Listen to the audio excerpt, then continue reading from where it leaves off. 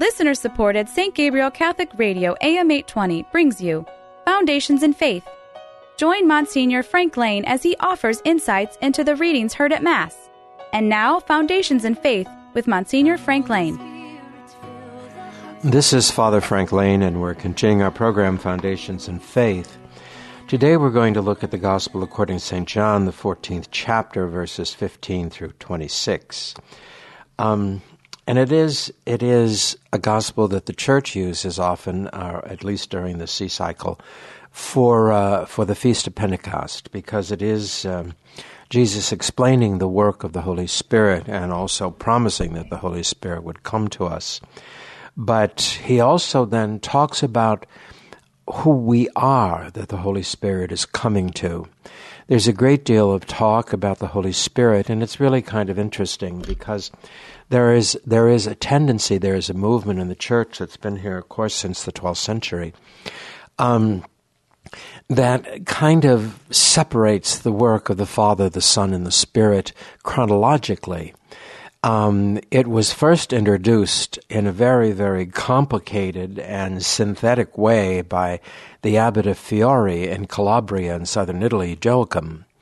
And he did so because the Pope Lucius III was bewildered by the social upheaval of the age in which he lived. And there was, he desired some kind of roadmap to the future. And so he asked the abbot, Joachim, who was a noted scripture scholar, to synthesize for him the projection into the future based on sacred scripture, but also on what he called the Sibyl. The Sibyl was originally an oracle in Delphi in ancient Greece, but there was a collection of private revelations that emerged in the Middle Ages, and they were simply called the Sibyl. And because they were seen as kind of oracles, we have much of that. For instance, we have the prophecies of Malachi, and we have Nostradamus, and we have all those kinds of things. All sorts of private revelation that people enjoy, actually, going to see if they can't get some kind of a grip on the future. Well, Lucius III was no different. And so, in fact, as the Sibyl shows up in the famous Requiem Mass sequence called Dies Irae, which many of you who are older will remember from childhood, the song Dies Irae, Dies Irae, and so forth. The English translation of that, one of the English translations of that is, that day of wrath, that dreadful day, shall heaven and earth in ashes lay, as David and the Sibyl say. So the Sibyl was very much a part of the medieval body of private revelations that were often used as prophetic lenses to try and see what lay ahead. Well, Lucius III was no different. So the abbot Joachim, therefore, developed a very elaborate historical thesis concerning the movement through time of the presence of God in the world. And he does not divide them into discrete ages of the Father, the Son, and the Spirit, but he says that there is a greater emphasis on each person of the Blessed Trinity during the ages that come in history.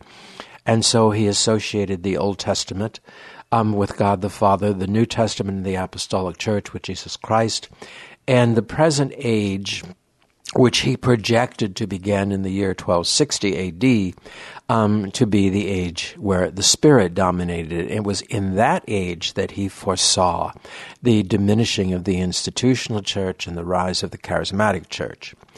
All of this was not ever declared as heretical. And as a matter of fact, his schema was sufficiently integrated, sufficiently complicated, and sufficiently faithful in many ways to a legitimate perspective on the development of history. But he had the unfortunate circumstances of, in the 13th century, of a Franciscan friar at Paris, Gerard of Borgo San Donnino, who decided to summarize Joachim's Concordancia. And so he published a book called The Eternal Gospel. In this, Joachim misunderstood Gerard misunderstood Joachim, and he actually divided history into three distinct, discrete periods, where there is the age of the Father, the age of the Son, the age of the Spirit. And he doesn't bother to integrate them into a Trinitarian present in each age. It's reported that Thomas Aquinas was so angry that he burned Gerard's books. Gerard was himself, had a huge influence on the Franciscan community, but he ended up in prison for 18 years, refusing to recant his heresy. Joachim himself became part of the spirit of the Franciscan renewal. And in fact, there is a doctoral dissertation at Catholic University of America that says part of the zeal of the Franciscan missionaries in the New World in Central and South America was motivated by the apocalyptic, by the eschatological sense of the visions of Joachim. And that the intention was, as Francis Xavier in the Far East, was to baptize as many as possible to make sure that when the end did come, as many of God's children as possible would enter into the eternal life with him.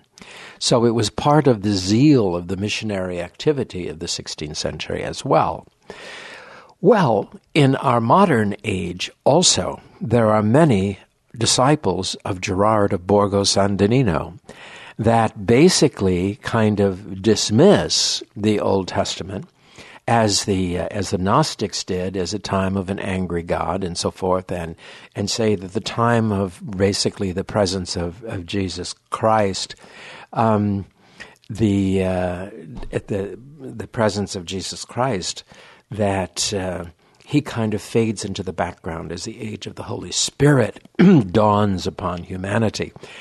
And I dare say that that's part of the strange movements that took place after the Second Vatican Council, not from the conciliar documents, but from what we call the spirit of Vatican II, which was almost a complete sense of now this is the new age. We certainly have it in Joseph Komanchik from Catholic University, Albergio in Bologna, and a disciple of them, Cardinal Tagle of the Philippines, all who see the Second Vatican Council as an era of rupture from the past, of a lack of continuity in the past, something that Benedict XVI condemned very roundly, saying that, that there cannot be a rupture in the Church. But they basically fall into the category of the radical Joachimists who see the final age dawning upon us as the age of the Spirit, the age of freedom, the age of the disintegration of the institution of the Church, the age of the coming of the Spirit. It was in many ways ushered in by Cardinal Sunens and others in the radical charismatic movement, which blossomed right after the Second Vatican Council.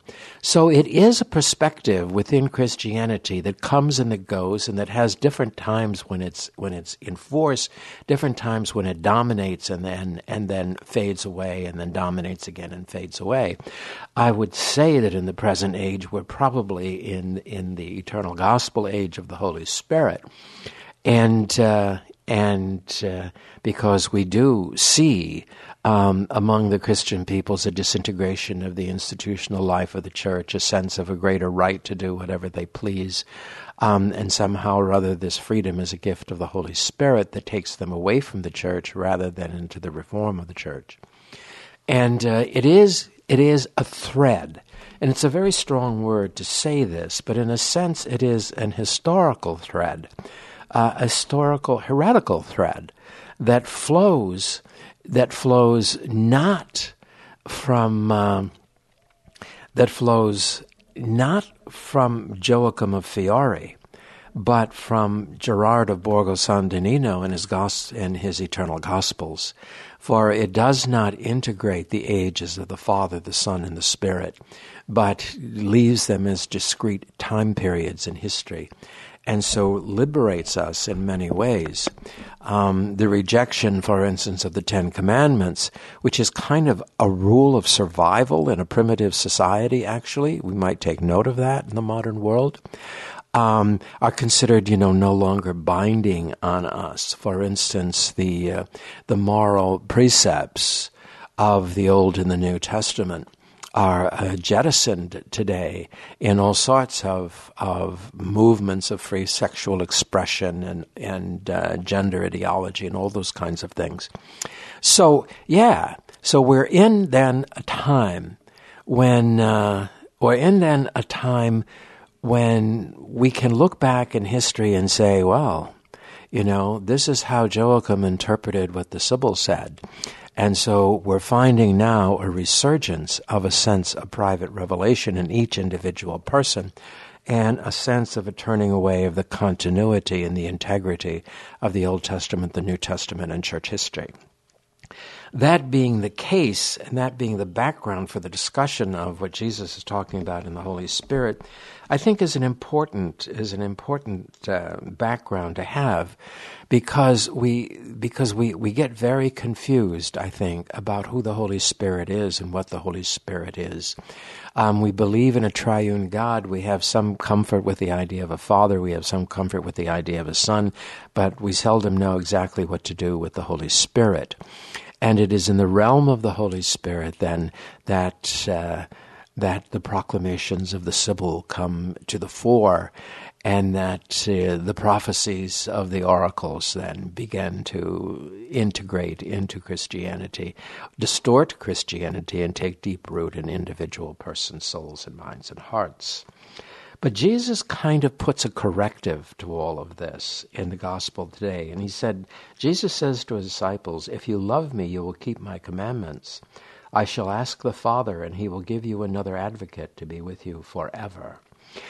The prerequisite for the reception of the Holy Spirit is not wisdom or freedom, it is love. And that Jesus says, if you love me and keep my commandments, then I shall ask the Father, and he shall give you another advocate. The anger and the rage that we see in the freedom movements of the church today do not bespeak the qualifications of the Spirit that Jesus lays out in the very first sentence of this gospel. For then he goes on to say, "If anyone loves me, he will keep my word, and my Father will love him, and we shall come to him and make our home with him." There's two tremendously important things here. If anyone loves me, he will keep my word, and my Father will love him, and we will come to him and make our home with him. It brings to the fore the whole question of what does it mean to love. It is a word that is cheapened by popular culture and has been cheapened by popular culture, I don't know, perhaps forever in the human story, but certainly in spades in the modern world. For love can mean anything sometimes you hear the orgy that took place at Woodstock in 1968 called the Summer of Love. It was the summer of sex. It was not the summer of love. And the disasters and the tragedies that flowed out of that bizarre gathering are something that has stayed with us even to the present day, but were decimated a whole generation in the 70s and the 80s. So that was not love. So what is love? Is love infatuation? Is love, for instance, you can get young people who are fans of celebrities and movie stars, and maybe not even young people, because the news media somehow or other thinks that celebrities are important news, and the realities of the world and the people who live in that world kind of take second place to what so-and-so says or so-and-so says or so-and-so does. The proper response to which is, oh well. But nevertheless, we can be fans. Is that love, to be a fan of somebody? Is it love to be infatuated with someone? Certainly, infatuation is something that brings people together, that enables, for instance, a relationship perhaps to develop that can turn into a mature relationship, but is not itself a relationship and is not itself the true and the deepest meaning of love. What does it mean? It's very difficult, but if we look at the Lord Jesus, we find very interestingly especially in John's Gospel, in his relationship with the Father, that he always says, I do whatever the Father tells me to do. I say whatever the Father tells me to say, for the Father and I are one. That there is perhaps an interior definition to love which might be helpful and useful to us. It's not the total definition of it, and it's not, something that is just everybody can just use. But basically, it seems to me that one of the criteria of love that we can experience outside of our emotional life is that love is that quality of relationship with another which places the well-being of the other over and against the well-being of the self, that allows the well-being of the other to trump self-interest. We see this very particularly in the Garden of Eden, when Jesus is in agony and Jesus sweats blood and Jesus says, Father, let this cup pass from me, but your will, not mine, be done. That surrender to what is best known to be best by the other is an act of supreme love, an act of absolute love. And Jesus then turns to his disciples and he says, greater love than this has no man, than he lay down his life for his friend. It certainly is not in our best interest to die for our friend, but it could very easily be in the best interest of the friend for us to take the hit for him or her. This, I think, can often be experienced in marriage, experienced in parenthood, experienced actually in authentic and deep friendships, where the life of the other becomes more of a concern to us than our own well-being. And that, I think, if you love me, you will keep my word. In other words, if you love me, you will acknowledge what is best is what I say and not what you think. A lesson that tells us that there is a great lack of love for the Lord Jesus in the Christian community today, because we decide that his word is not something that we should sacrifice or give ourselves for. When a cardinal of the Roman Catholic Church can say, oh, Jesus is too harsh and this is the 21st century, we're going to have to change things. That is not the language of love. That's the language of Joachimism. And that's really interesting. But he says, if you keep my word, that means you love me, and my Father will love you. In other words, our best interests become a priority in the will of the mind of the Father, and we will come to you and make our home with you. It is in the old Catholic tradition of understanding that God will only do for us what is good for our salvation. That doesn't mean he will take away all misery, all pain, all suffering, all unhappiness, all disappointment, any of those kinds of things. What it does mean is that he will give us in our lives that which we need in order to be saved. And that is how he shows his love to us. And that is how he loves us for our best interest, not necessarily our perceptions of our best interest, but God's knowledge of what is in our best interest. It's what, in fact, gives suffering meaning within the authentic Christian tradition. Not only does it allow us to understand this is part of the process of our salvation, but it is also something that we can share with the Son for the redemption of others. For, as St. Francis said, if Jesus loves you enough to allow you to share part of the cross with him, why should we complain?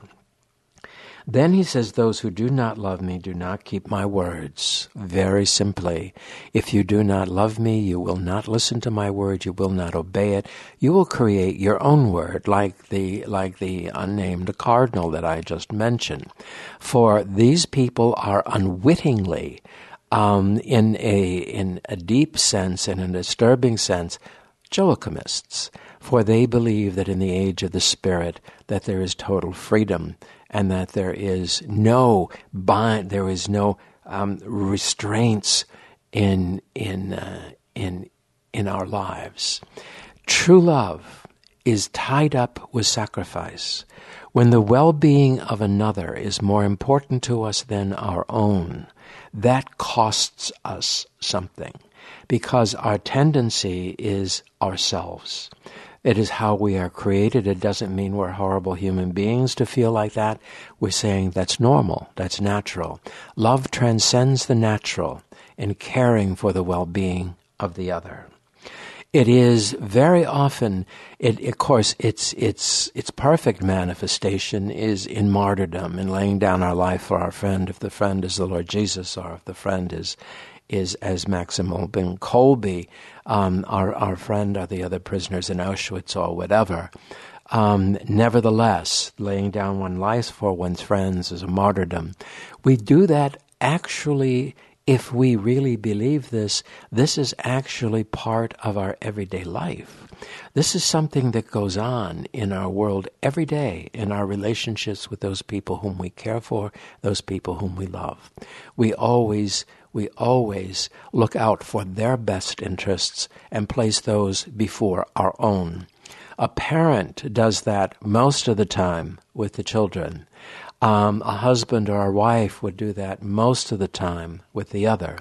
That doesn't mean you become simply passive wet blankets in your relationships with other people. For sometimes the well-being of the other person is not passivity.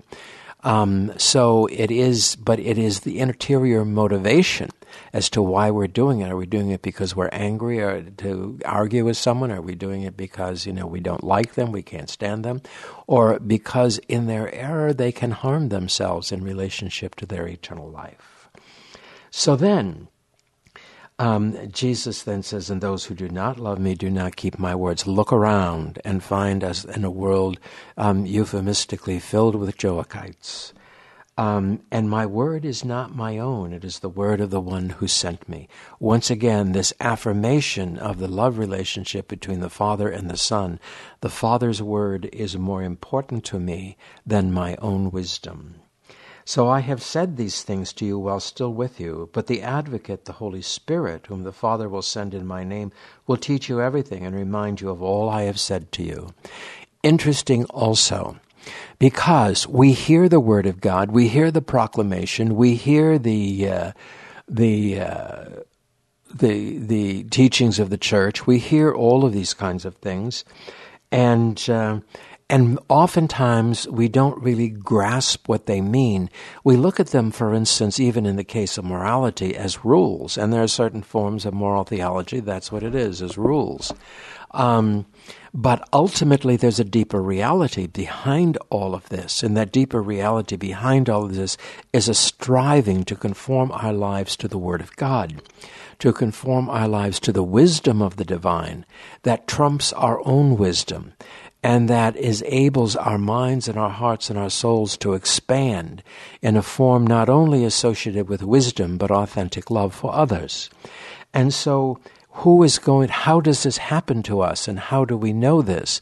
We go back and we look at the apostles. Jesus taught them, Jesus encouraged them, Jesus witnessed to them, Jesus did all sorts of things, and they understood very little of it. When Jesus says to Peter, you are upon this rock I will build my church, and the gates of hell shall not prevail against it. And then says that he's going to suffer and die, and Peter remonstrates with him, the gospel says. And Jesus says, get behind me, Satan, not because he hates Peter, but because he knows what the source of human contradiction to the divine will and word is all about. It has its origin in the powers of darkness, and we see that in the present world today as well. And so how do we know? Well, the apostles, even when Jesus rose from the dead, they're shocked because they did not yet understand what it meant to rise from the dead. So what happens then is the coming of the Holy Spirit enlightens them. And in enlightening them, he enables them to understand what it is that he enables them to understand what it is that that Jesus has said. And so in John's Gospel, it's when he enters the room through the closed door and says, peace be with you, breathes on them, receive the Holy Spirit. Luke's narrative in the Acts of the Apostles and in the Gospel also is that they're gathered together in prayer. Luke has them going into the temple to pray in Jerusalem, and then with Mary in their midst, Mary, the mother of the Lord, the Holy Spirit descends on them in tongues of flame. They grasp then the teaching of the Lord. They understand then the teaching of the Lord. And then they rush out into the streets to proclaim it to others with enormous success and enormous response. And so the Holy Spirit then becomes, his function in the church is not to cause havoc, is not to deny the validity of the age of the Father and the Son, and not to create a sense of chaotic freedom in the world. He comes to help us to grasp and to understand the Word of God. Whether that word has come to us in the law and the prophets, or whether that word has come to us in the personal revelation of God in the person of his Son in Jesus Christ in time and history and throughout the ages. So that basically what we are grasping here is that the spirit of wisdom and understanding is that which comes into the church in order that we might be able to comprehend, grasp, and understand the meaning of God's Word, the meaning of His proclamation in Scripture and church.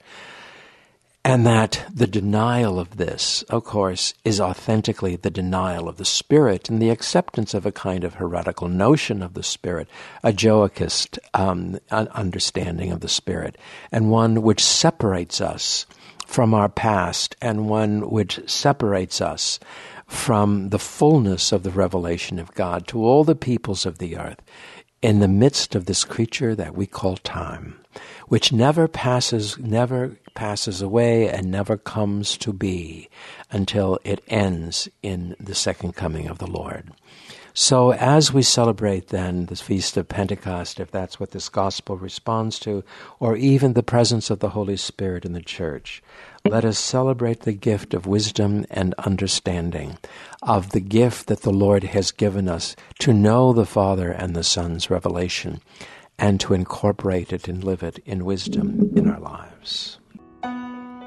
Foundations in Faith is a production of listener-supported St. Gabriel Catholic Radio AM 820. Archives of Foundations in Faith are available at stgabrielradio.com.